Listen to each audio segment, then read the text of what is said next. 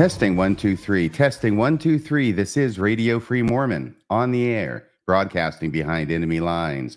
Tonight's episode, the stand down order to LDS women. Today's date is November 26, 2023. It is the Sunday of Thanksgiving weekend. And just over this weekend, I believe it was this past Friday, there was a newspaper article that was published in the Salt Lake Tribune regarding women and their status, for lack of a better word, in several states in the San Francisco Bay Area. And I've got several women who are on the show to give their takes and their understandings of this order, how it is that it was perceived by them when they learned about it. But before I bring them on, I want to read just the very first few paragraphs of this article from the Salt Lake Tribune, which was written by Peggy Fletcher Stack. It was originally published on November 24th, 2023, and it was updated just yesterday on November 25th, 2023. It is titled, "A Slap in the Face, LDS Relief Society Leaders Ordered Off the Stand." Area president puts an end to this Bay Area tradition. Many women are asking why. So the very first few paragraphs of this article, which is all I'll be reading today, it seemed like such a simple act of inclusion, having female Relief Society leaders sitting on the stand, facing the pews during Latter-day Saint Sunday services, has been a non-controversial tradition among some congregations in the San Francisco Bay Area for a decade or more.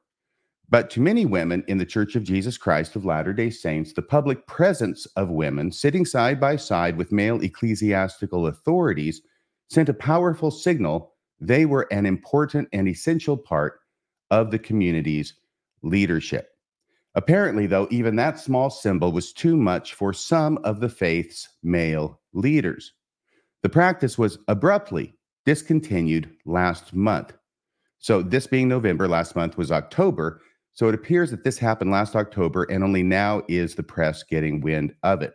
The practice was abruptly discontinued last month, according to church spokesperson Doug Anderson, at the order of the North American West Area president, whose jurisdiction includes California. The Utah-based faith has a long-established practice when it comes to worship services, Anderson said. So this is the statement by the spokesperson, i.e. by the church, justifying the change. The Utah-based faith, i.e. the LDS Church, has a long-established practice when it comes to worship services.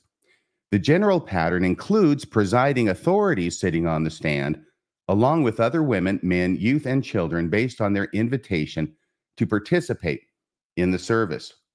Local leaders, Anderson says, were recently reminded of this practice. Now, they put it in a positive sense. In other words, the people who are allowed to sit on the stand do not include the Female Relief Society presidency, but it can include women so long as they've been invited to participate in the service. Okay, so that's the first few paragraphs of that article. I want to bring on our guests. First off, we have from Utah, Lila Tuller. Second, from Virginia, Martine Derrick Smith. And last but certainly not least, from the San Francisco Bay Area, Carol Lynn Pearson. Hi, everybody. Now, Carol Lynn thanks for inviting us. Oh, I'm so glad to have all of you on the show. Believe me, on very short notice. Thank you so much for responding. Now, Carol Lynn Pearson, you are actually on the ground. You live and attend church in the states where this has happened. Because of that, I'm actually going to come to you at the end of the first round of three, because I'd like to hear from Lila first and then Martine. What were your initial reactions to reading this article? Where were you when you heard about it, and what went through your mind? Lila first. Wow. Well, the first thing I thought of was, is it really that big of a deal that an area authority would have to basically kick the women off the stand? And then I thought a little further, what would be the impetus to do that. And the only thing I can think of is it's a threat. It's some kind of a threat to their patriarchy. That's just, those were my first thoughts. Okay. Martine? Well, I printed the article yesterday, but I heard about it Friday. I can't remember where I was. I'm visiting in Virginia right now, but I read it, and the picture, the first two pictures show the general presidency is Relief Society, Young Women, and Primary. So I was really confused at first, because I thought, well, they're not kicking them off the stand, are they, suddenly, after actually having them move them front and center in recent years? So I read the article and realized that, no, I have friends, one especially, she's really the sister of a friend who lives in the area and is progressive. And I know that this is something that, I had heard was being done in the Bay Area, and was very welcome by the members in general and by the women there. So, okay, so an area authority, was he acting on his own, or was he acting with, from directives from Salt Lake? At this point, I would think President Oaks is probably mostly in charge. So that was my initial reaction. Where did this come from? Why after so long?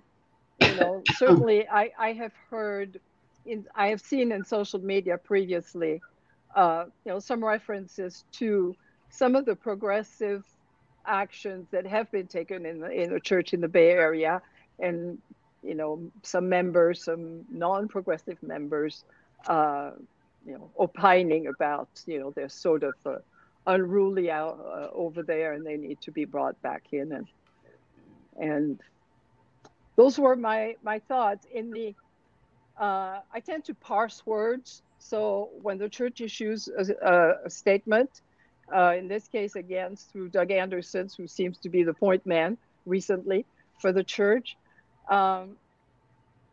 This paragraph, the Utah-based faith, quote, has a long established practice when it comes to worship services. The general pattern includes presiding authorities. Long established practice is a tradition. It is not doctrine. It is not scriptural. The general pattern, again, that's a general pattern. The general pattern can be modified, and often is. I've been in more than one missionary homecoming or farewell, where the chapel is crowded, people come in, a little bit late, and the conducting officers at the stand and says, "Here, there's plenty of room behind me. You don't have to go sit in the back. Come sit the choir seats." That they don't have a function. Everybody knows that, but there are seats there, and anybody's welcome to sit in them. So those were some of my thoughts. Okay, very good. Carolyn Pearson. Now, I understand that this was not a surprise to you when the article was published, because you live and are very active in the stakes where this is going on. For me, as well as for probably the majority of Latter-day Saints, we learned about this practice in the San Francisco Bay Area wards and stakes. At the same time, we learned that it was discontinued, i.e. a couple of days ago. Can you tell us what's been going on there and what's led up to this? Sure. As far as I'm able to perceive it, this is what happened. Now, I do live in Walnut Creek, California, which is in the Bay Area, in the Oakland Stake. And the Oakland Stake, I am told, does have a reputation of being the most liberal stake in the church. And this whole thing just really took me by surprise. In fact, I am missing church to be here with you. Don't tell anybody.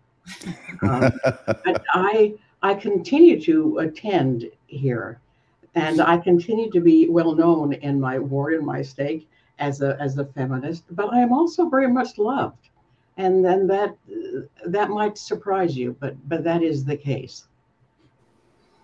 So the first thing that I learned about this at all, and it coincidentally, this happened to be when Peggy Fletcher Stack was visiting here.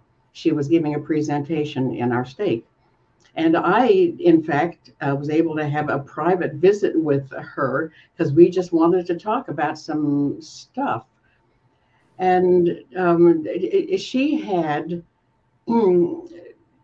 later, after a conversation, she had, no, I guess this was prior to our conversation. She had attended the Berkeley ward where something unusual had happened.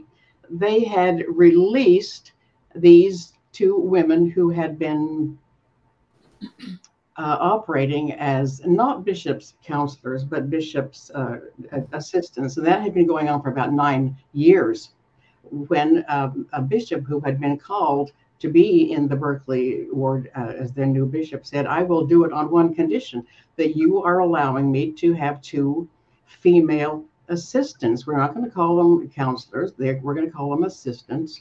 And they will have specific requirements that I give them to work in our ward, and they will sit up on the stand with me. So that passed whatever was necessary here, and that happened. And that's been something that the Berkeley ward has appreciated for these many, at least 9 years. So the thing that happened that particular day was that these women were officially, and raised a hand to thank them for their service. But the ward was very upset that this had happened.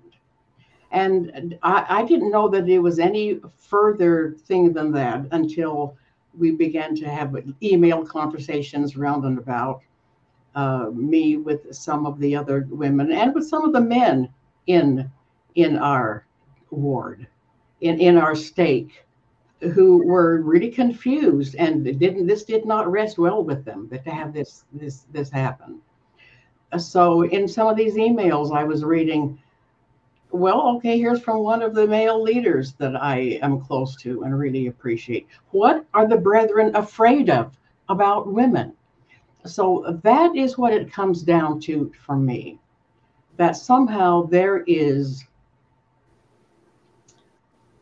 and who knows how local it is, but I think there is generalized in our church right now a fear of the power of women. And that this particular time and place just happened to be the one that sort of got the attention and that something happened in. But I think it does reflect something a lot larger than just our stake, because there is a kind of retrenchment going on from the leadership in Salt Lake, as we know. Things about, reining in BYU and a lot of various things like that. So we are in this strange time. And I remember when I visited with Peggy on that particular occasion, I said, Peggy, somebody needs to write something about this. Could you? And she said, oh, it's not large enough for what I'm, but evidently it became large enough because she did this really significant, large, pointed article about what was going on, and she did a wonderful job of it. And so that's the background as I understand it. Well, thank you for that. Something that did occur to me, and we talked yesterday on the phone, Carol Lynn, about how much of this is the area authority, whose name is not published in the article, but whose name actually is Mark Bragg. He's the area president, I believe, who would have issued this order. Is that correct, Carolyn? Yes, that is. Okay.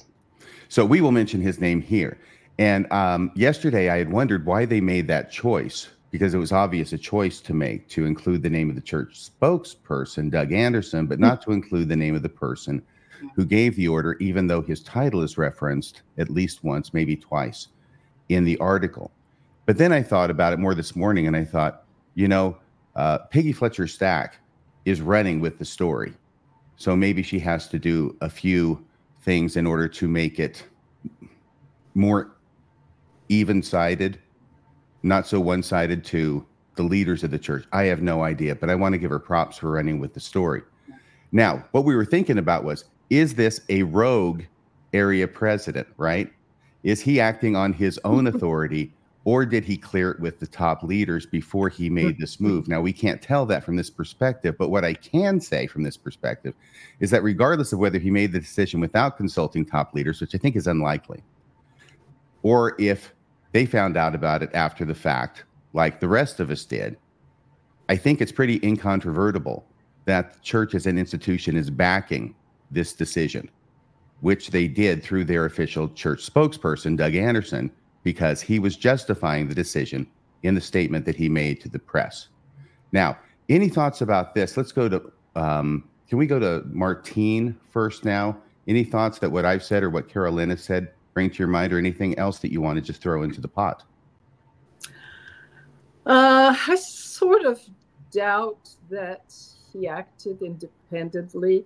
My understanding is that he was stake president in LA a number of years ago. Spoke with someone yesterday whose son was one of the financial clerks when he was a stake president there, and that he was quite chill, I think, is the way the son referred to him. Does that mean he's cool? Yeah, that the son liked working with him. I don't know that he didn't use the word progressive, but that he thought he was quite open-minded and chill. So, like most things, such things in the church, we'll never know. But I'm glad that Carolyn reminded us of I remember hearing about the female assistants to the bishop. And, if that happened, that the release happened recently, and then this, they're stamping down on creatively including women is not allowed. Okay. Lila?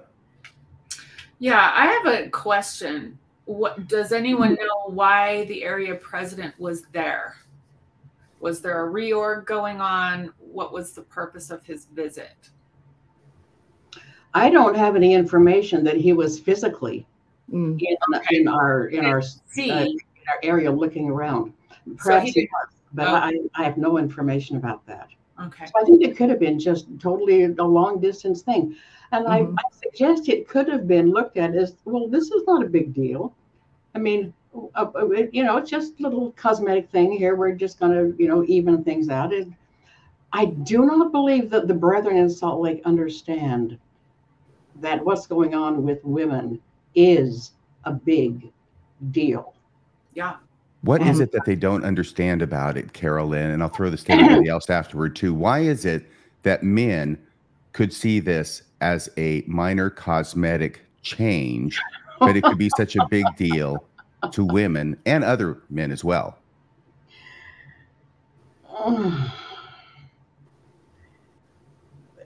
Well, because there are. Well, this is so complex. This is braided so weirdly that yes, in our LDS culture, I mean, we know that women are important, but they're just there like the wallpaper is there in a lot of ways. So I think there could be, just a certain allowance of, okay, so over here in the Oakland area, they're, they're rearranging the stand, and that's all right. I believe that this article took a lot of male leaders of the church by surprise. I really do. Okay. And we'll go to Lila and then, Martine, since you're raising your hand, we'll call on you. A couple of months ago, the Salt Lake Tribune had an anniversary podcast that was live on stage with Richard and Claudia Bushman. And my husband and I attended with another couple friends of ours. And Claudia was asked the question. This had to do with Exponent 2, and I don't want to get into, the Exponent 2 magazine that she edited and produced for a number of years. She said that women are free to do whatever they want in the church. But then later on, when talking about Exponent 2, she said that when Richard was called a stake president, she was told by the visiting authority that she would have to give up Exponent 2, which she did. And to me, that's even more important than the fact that she was told. She did as she was told. And then she went on later to say, this was after saying women can do anything they want in the church, within the church structure. And then she talked about, she has all these ideas, these projects. She always goes to the bishop and gets them approved before she proceeds. So I think she and I have a very different understanding of women are free to do anything they want in the church of their own initiative. Okay. Lila, any thoughts from you? Yeah. I feel like women, my experience in the church, and I was in it from birth till I was 57 when I finally left. I felt that we got a lot of platitudes. Like we were told how wonderful we are, how important we are, how, we're more righteous, therefore we don't need the priesthood or things along that line. They would never come out and say that, but that was sort of the overall feeling is don't feel bad you don't have the priesthood because you don't need it. You're so wonderful. You get to mother children and you're the righteous, Jesus loves women so much. And then to have this happen, I felt patronized in the church by the leadership and placated in some ways whenever I would feel badly that I was down on the pew with my 7 kids while my husband was in a bishopric in a singles ward for 6 years.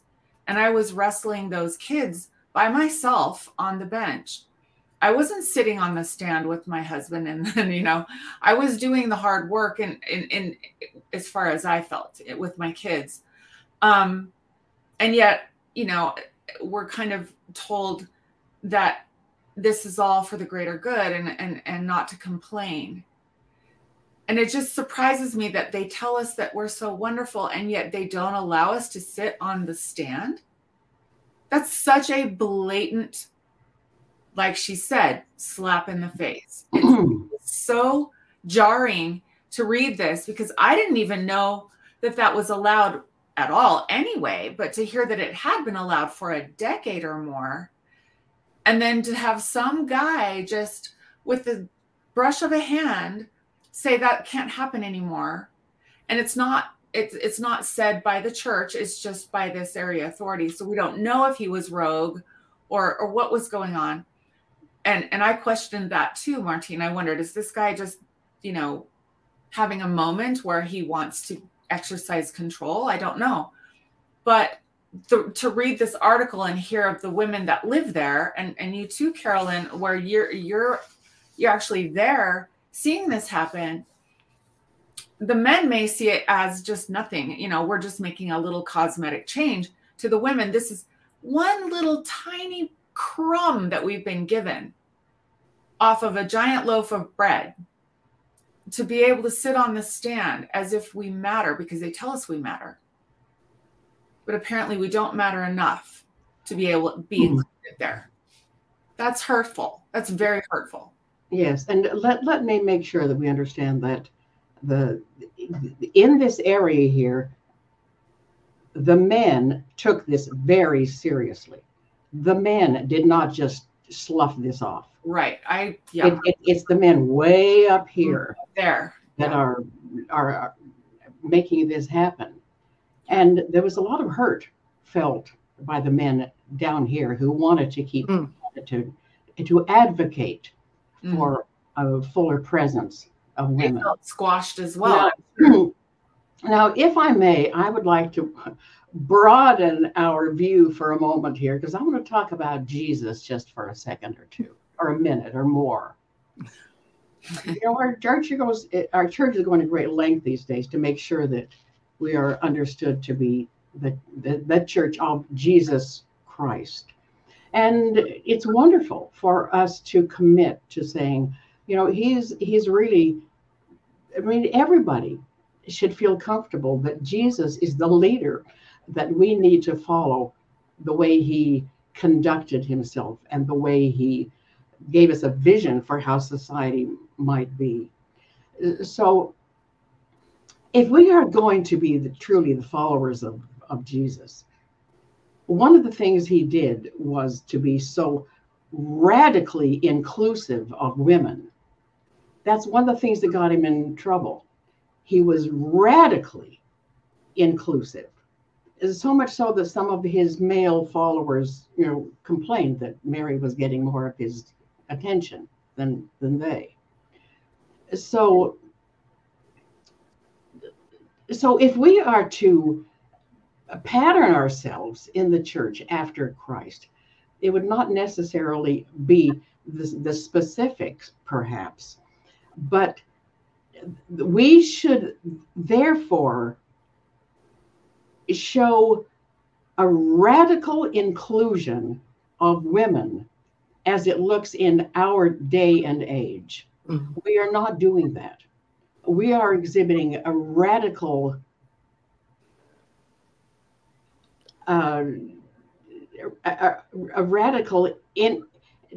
exclusivity regarding women, such as, Jesus would never have said, you got to always be lower than I am. But this thing, it's so embarrassing what we're seeing now, that physically the women have to be lower than the men, except for the occasion when they are invited to come up here. And so, to me, I have just been so embarrassed to see this happen, because it is so unchristlike. And in fact, if I may continue for just a moment, I want to read a poem that I wrote a long time ago. Please. In fact, I wrote this poem at the invitation of the general authorities of the church in 1973. That was a time when the strange thing had happened. That my little book of poems beginnings put me on the map. I was quoted by the brethren at the pulpit, and they invited me to be on the program of this wonderful dinner, a post-conference dinner that they had every 6 months after a conference. The general authorities and their wives came together for a banquet, and they had a program afterwards of some of the people in the limelight of performing, and they invited me to create a new poem and present it there, which I did. And synchronistically, this is the one that I wrote for them and presented it to them and then they loved it. They loved it, and they did not know some of the undercurrent that even way back then, back in 73, I was a very aware Mormon woman observing these sexual inequalities. So, and this is a poem that I think we could well remember today in terms of what being a leader is really ought to be about. This is titled, He Who Would Be Chief Among You. And he rose from supper, poured water in a basin, and washed the disciples' feet. Those hands, hardened by the heat of a desert sun, comfortable with cutting trees and turning them to tables in Joseph's shop. Those hands that with a wave could stop the troubled sea, could touch a leper clean, or triumphantly turn death away from the loved daughter on Jairus' couch. Those hands that could gesture the heavens open poured water in a basin and washed the disciples' feet. The lesson lies unlearned, but to a few who trust the paradox and hear the call, he who would be chief among you, let him be the servant of all. Now, I happen to know that in my church, a church that I continue to love and to serve, there are huge numbers of men as well as women who would like for that to be the foundation from which we serve. And it is in that context that I just feel embarrassment that we're having this odd moment where we understand how far we have to go in really becoming the kind of people that Jesus, in whose name our church exists, theoretically, still is at a place where we cannot bring ourselves to really behave the way that Jesus asked us to simply serve and love one another, and not to have this kind of embarrassing hierarchy that serves nobody. Thank you for gracing us with that poem, Carolyn. That was wonderful. I want to make this observation that's been made before and get your takes on it, all right? Which is one of the things that's so perplexing about this entire issue is the comparison with the seating of women, general auxiliary, Relief Society presidency, primary presidency, young women's presidency on the stand with the men at General Conference. And this has been going on for a few years now. They've traditionally been over here on the side, all clustered together. But even in the most recent General Conference last October, which was last month, they had moved them from their place on the side to a row among the men. And they were front and center now instead of off to the side. This was a definite choice that was made and sanctioned, obviously, by those in authority in the church. And yet we have a similar situation apparently going on in a local level for some time, and that gets discontinued by the same brethren who are okay with the women sitting front and center. And once again, Doug Anderson's statement in support of it is key to me, that this is obviously not a rogue operator on an area level. This is sanctioned by the top leadership. Otherwise, the spokesperson for the church wouldn't be supporting it. So what is the difference? Why is that happening? And I'll start with Martine, go to Lila, and back to Carolyn. It did occur to me this morning that at a minimum, it suggests that having women on the stand in General Conference is not so much a matter of doing that because of equality or it's the right thing to do. But if you're doing it there, but not on a local level where people don't see it, it's not broadcast, then it may be it's done for a matter of appearance more than equality in General Conference. If it were for equality, I would expect it would extend across the board.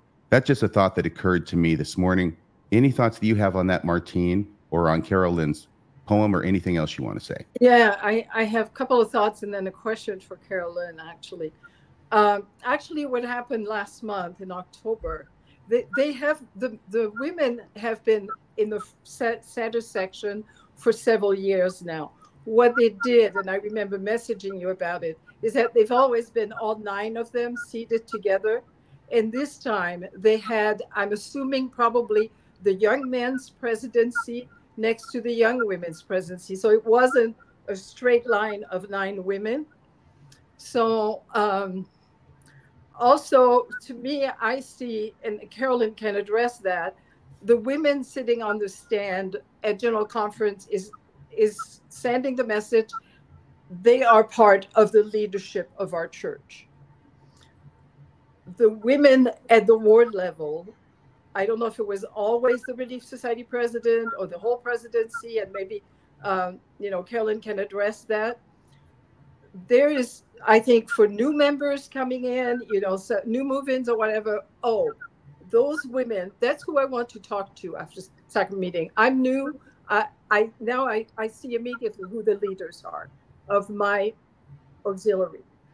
They're not auxiliaries anymore, of the women's organization. They're recognizable. They're not just sitting in the stand and in the congregation. And with the churches, the ward's new organizational structure, where the Relief Society president and the Elders Quorum president have taken on some of the shepherding functions that supposedly, that were previously done by the bishop. I don't know how well that's working, because the bishop's supposed to dedicate his time to the youth, specifically the young men, no young man's presidency.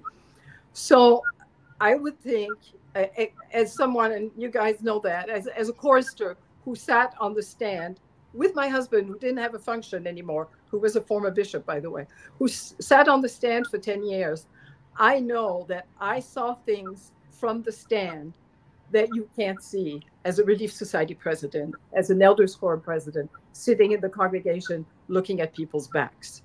You can't see their faces. You can't see the reactions. You just 10 years on the stand, I got to know some of my ward members better. So I see that sort of as a dual function.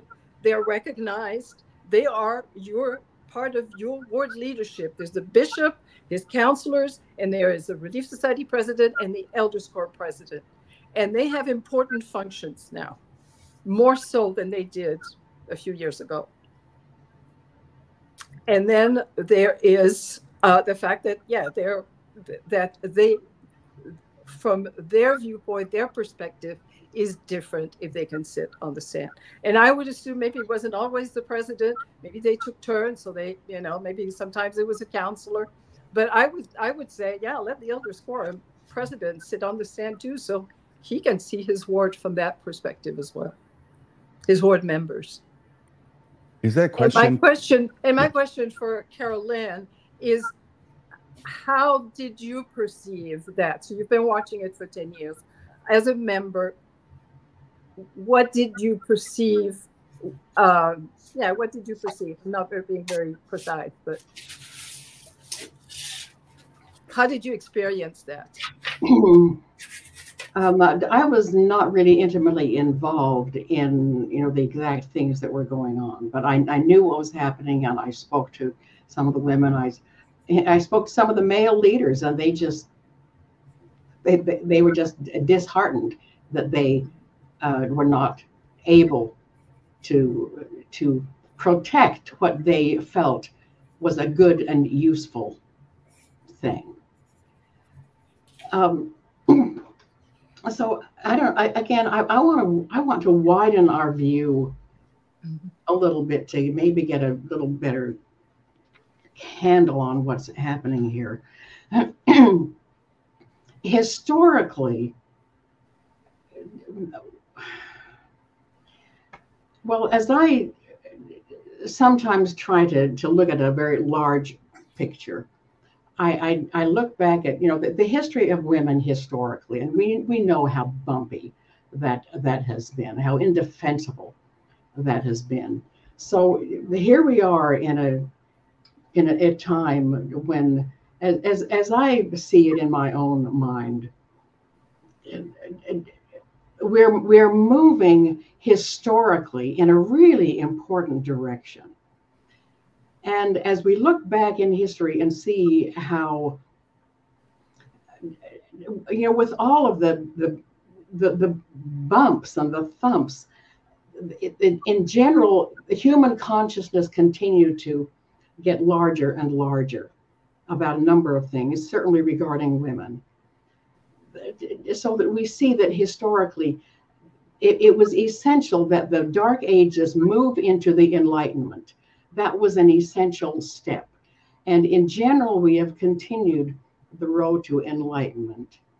So that right now we are in a place in history where we are and will continue to move across the plains of patriarchy into the promised land of partnership. Now, I see partnership as a beautiful word, and it doesn't mean to me that everybody will going to do the same kinds of things, but there will be equal valuing. And there are a lot of male minds that are so tied up in the concept of patriarchy that they will not budge to move us into this, what seems to me a beautiful word, which is partnership. And I think that tension is happening right now in our church, that there is fear in the hearts and the minds of a lot of men of feeling they have to protect patriarchy at all costs. They have to protect the concept of priesthood leadership at all costs. And that is not, it's not viable. It is not a defensible. Society is not going to rest in that place. We are going to continue to move toward this wonderful light of partnership where men and women can give equally their very best gifts and have them valued, and not be so concerned about whose name is above whose name, whose physical presence is above the presence. The leadership will be here above, and the congregation that are led will be down here.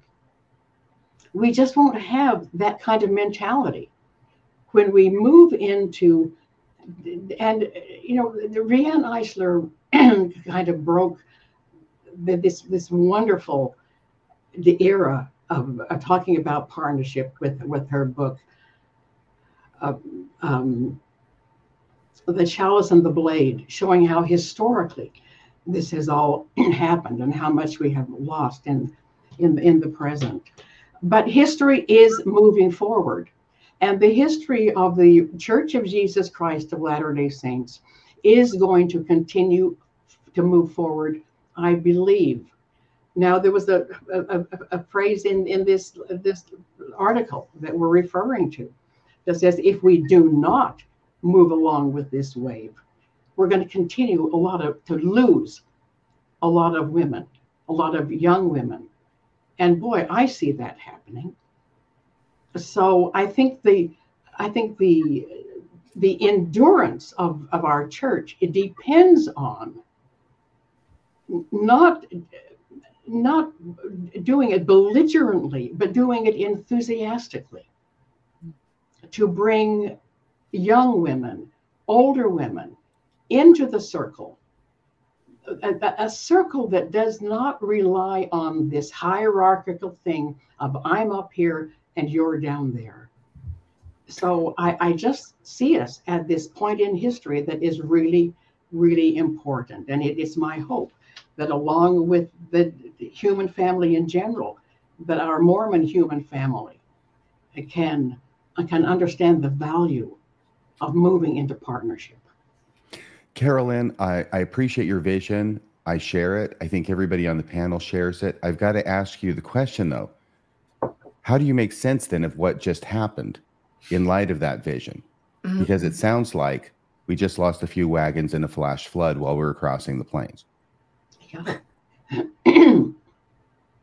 Well, I've used the word embarrassment, and I really find it embarrassing because I do not think it really reflects the general quality of the mindset and the spirit set of the vast majority of Latter-day Saint women and men. I just don't. I see it as an anomaly, except that it is so powerful. Mm-hmm. And, you know, maybe I'm just speaking my wishes. These are my wishes. These are my hopes. And the reality might be that this determination to preserve the patriarchy at all costs it may be that will be stronger, much stronger than my wish or my belief, really, that we're ready to move it into partnership. So if it is so that the patriarchy is immovable, I think that will really indicate the death knell of this historical movement that we have seen, that has been called the Church of Jesus Christ of Latter-day Saints. I want to go ahead. Thank you for that answer. I appreciate it very much. I want to read a text that I received from an individual who lives in one of the states that's affected. This is a man. I'm not able to give his name, but he is married. His wife and family attend there as well. And he had sent this to me. So let me see if I can find it here. I want to read it. Then I want to get the reactions from Lila, then Martine, and then Carol Lynn to this. It starts with this. It is a huge deal out here. By that, it means in the San Francisco Bay Area. It is a huge deal out here. Women I never thought would disconnect are texting each other behind the scenes. It's a complete loss of authority for church leaders. One sign of how weak this was, just pathetic leadership, was the process. It's a coordinated effort to get women off the stand with no paper trail. The area authority, Mark Bragg, the area authority told stake presidents to put an end to women sitting on the stand, but would not give them a letter to read. Didn't give a rationale or doctrinal basis. Said the local bishoprics were to write their own letters to read in church. No guidance on talking points. Dozens of women in my ward are upset about it. Except it didn't say upset. Are upset about it and wrote emails to the stake president. He wouldn't address any points over email. Just said he was open to meeting to discuss. So again, no paper trail going down or up. Lastly, Salt Lake City never informed the Global General Relief Society presidency about any of this. One of our Relief Society presidency here is friends with a member of the General Relief Society presidency. So I'm guessing that's how they got this information, that the General Relief Society presidency was not informed about any of this or consulted. Area authority, Mark Bragg, did take a meeting with one Relief Society president in the Berkeley stake. He listened for a while, but then she was told to accept it and get in line. She's passing that around to other Relief Society presidents in the area. It's blowing up. Period. End of the text to me from Ground Zero. Lila, your thoughts on that? And I know we skipped you inadvertently earlier. If you have any thoughts that you wanted to throw in there too. That's okay. Yeah. Well, first of all, I wanted to say to Carolyn, that was a beautiful poem, and the imagery of Jesus, who is the Almighty, debasing himself to wash the disciples' feet, is the example that I would think our leadership would want to follow. And they aren't. Now, the people on the ground, I think more of them are there. Their mindset is closer to that than the leadership seem to be. I don't know if it's because they're old. I don't know if it's because they see things from a outdated viewpoint, or if it's that the patriarchy is so deep, and what that represents is power that they can't afford to lose. It is threatening, it is fear-based, and it is not about love. It is not about service. It is not about being Christ-like. Jesus is not in charge of this. They have set him to the side in his example, and they have said, that's lovely and fine, but we can't do that because it's threatening to us and our power and our authority over all these people. That's how I see it. And what happens then is you get people on the ground who are more enlightened and more ready to move forward, saying, I can't be a part of this. This is stifling my soul. I know this is wrong. I can't do it anymore. I just can't go. And when they do go, they feel it in their body and they're triggered and they can't stay. This is what's happened to me and so many of my friends. And it's not that we don't love the church itself and the camaraderie and the way everyone supports each other on the ward level. All of that's beautiful. It's the tippy top that is, in my mind, has corrupted themselves with power. And it's wrong. It is so wrong. What I heard that man say in that text you just read, RFM, was he was saying, this may seem like a little thing, but what it's doing is it's bringing all of those feelings to the surface that we keep buried because we want to continue to support the church and be there. We want to keep going. We know that, theoretically, there are beautiful things about it. But when it's just simmering below the surface and then something like this happens, it brings it all to the top. And now women, especially who influence all their children, are saying, I can't do this anymore. This is hurting my soul. I can't do this. They're taking everything from me. And I felt like it was top down. It wasn't my bishop. It wasn't my home teachers. It wasn't even my husband. It was way above that. Like Carolyn was saying, we're talking about up here, wanting to maintain the position of power. You can't change their minds. How does that happen? How do we tell them you can't act like this? They might want to put on a front, like with the women sitting on the stand now, the auxiliary leaders or whatever they are now. That's a PR move. That's for the public to see. That is not what's happening now, obviously. So on the ground level, that is not carrying over. And I think people are smart enough to see that, and they won't put up with it for long. I don't see how they can. Thank you. Martine? One of the comments I made on Peggy Fletcher Stack's posts about the article was thinking of many of my friends, and not just many of my friends, but myself for a number of years. And still she persists, convinced she can change the church from the inside. She's exhausted. And I think Sister McNeil, that Relief Society president, who said it was like a slap in the face, and those other women who are not referenced by name, but the ones that your friend RFM mentioned, they're exhausted because they have been sustaining the priesthood for years, decades in our case, and I'm sure in their case too. And they don't see progress. Obviously, they see regression. About a year ago, Carolyn, you did an interview with John DeLynn.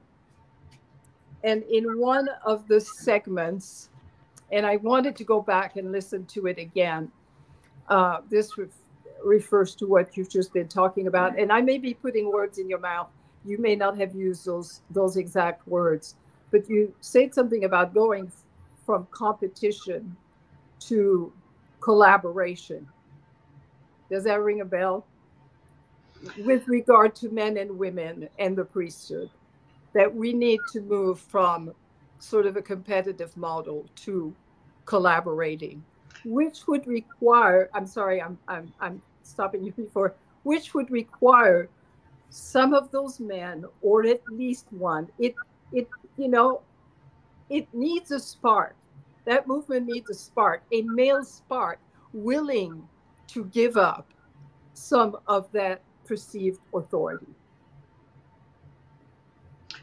Absolutely. And whatever words I did use, and what you remember, that the intent was absolutely correct, the way that you described it.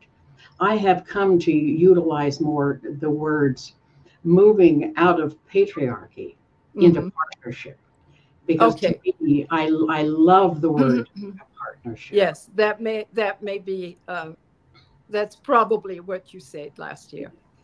Yeah, and back to that text that was read, I was kind of surprised about. Well, I've only recently learned about this thing of burn this letter, or do not pass along, and I mean, and that in and of itself is so embarrassing.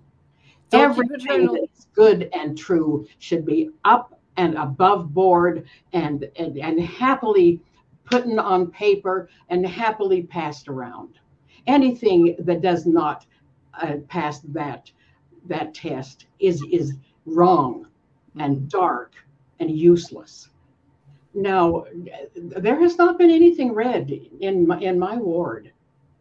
I don't. I'm not there right now today, but I would certainly have known if anything had been read from the pulpit.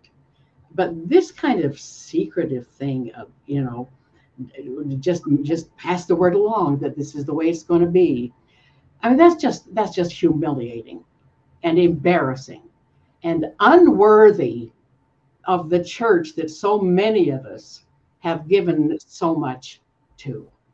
So there's just something going on here that is just simply wrong, just plain wrong.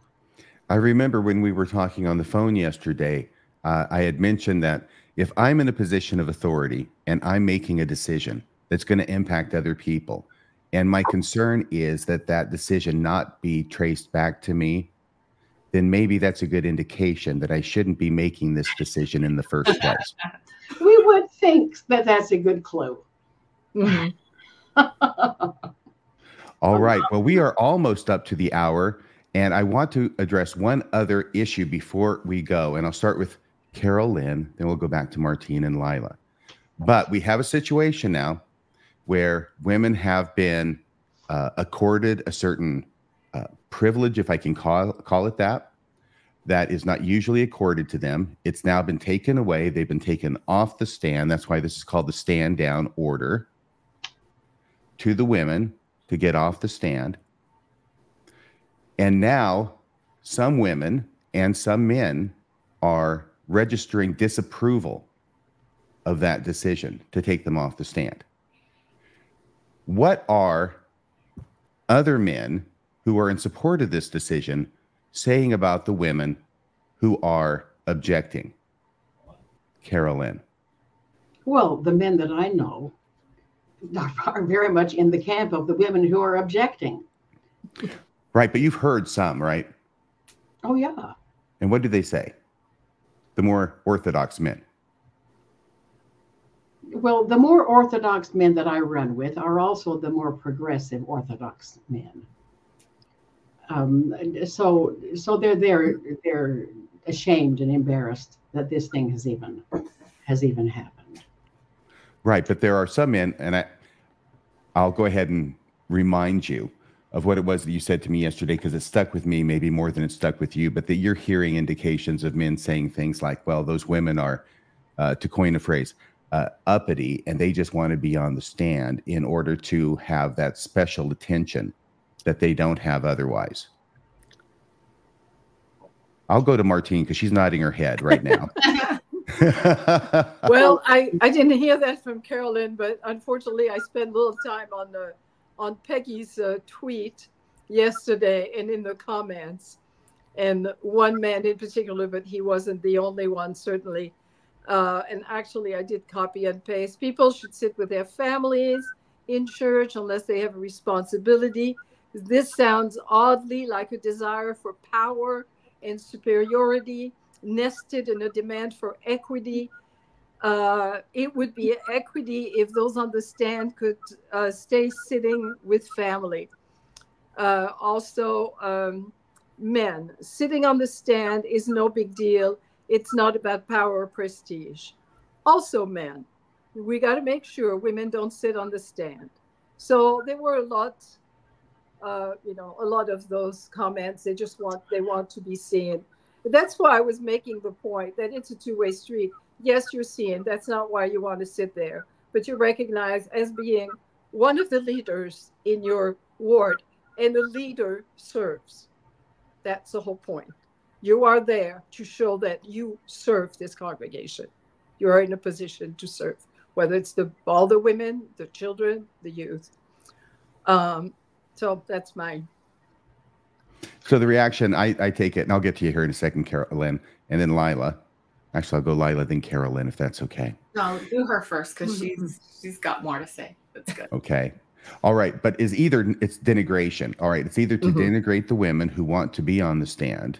It's a tough sell because any argument you make against the women immediately can be applied to the men who are on the stand. Yeah. And why is it that only the women have bad motives for being on the stand, and the men's motives are pure as snow? Or the second thing is not to denigrate the women, but to denigrate the position of being on the stand. It's not that big a deal. So why is it the women would want this when they could be with their family, and the men would want to be with their family as well, and all that kind of stuff? So that's what I'm hearing from that. Now, Carolyn, yes, please. Sure. Well, no, I want to read one more little poem of mine, and I want it to be my last word. So, Lila, here, take up whatever you want to say, and then let me just have my last little word here. All right. Well, I think mainly I just wanted to echo what you just said about, whatever can be applied to the women wanting recognition, or, some special,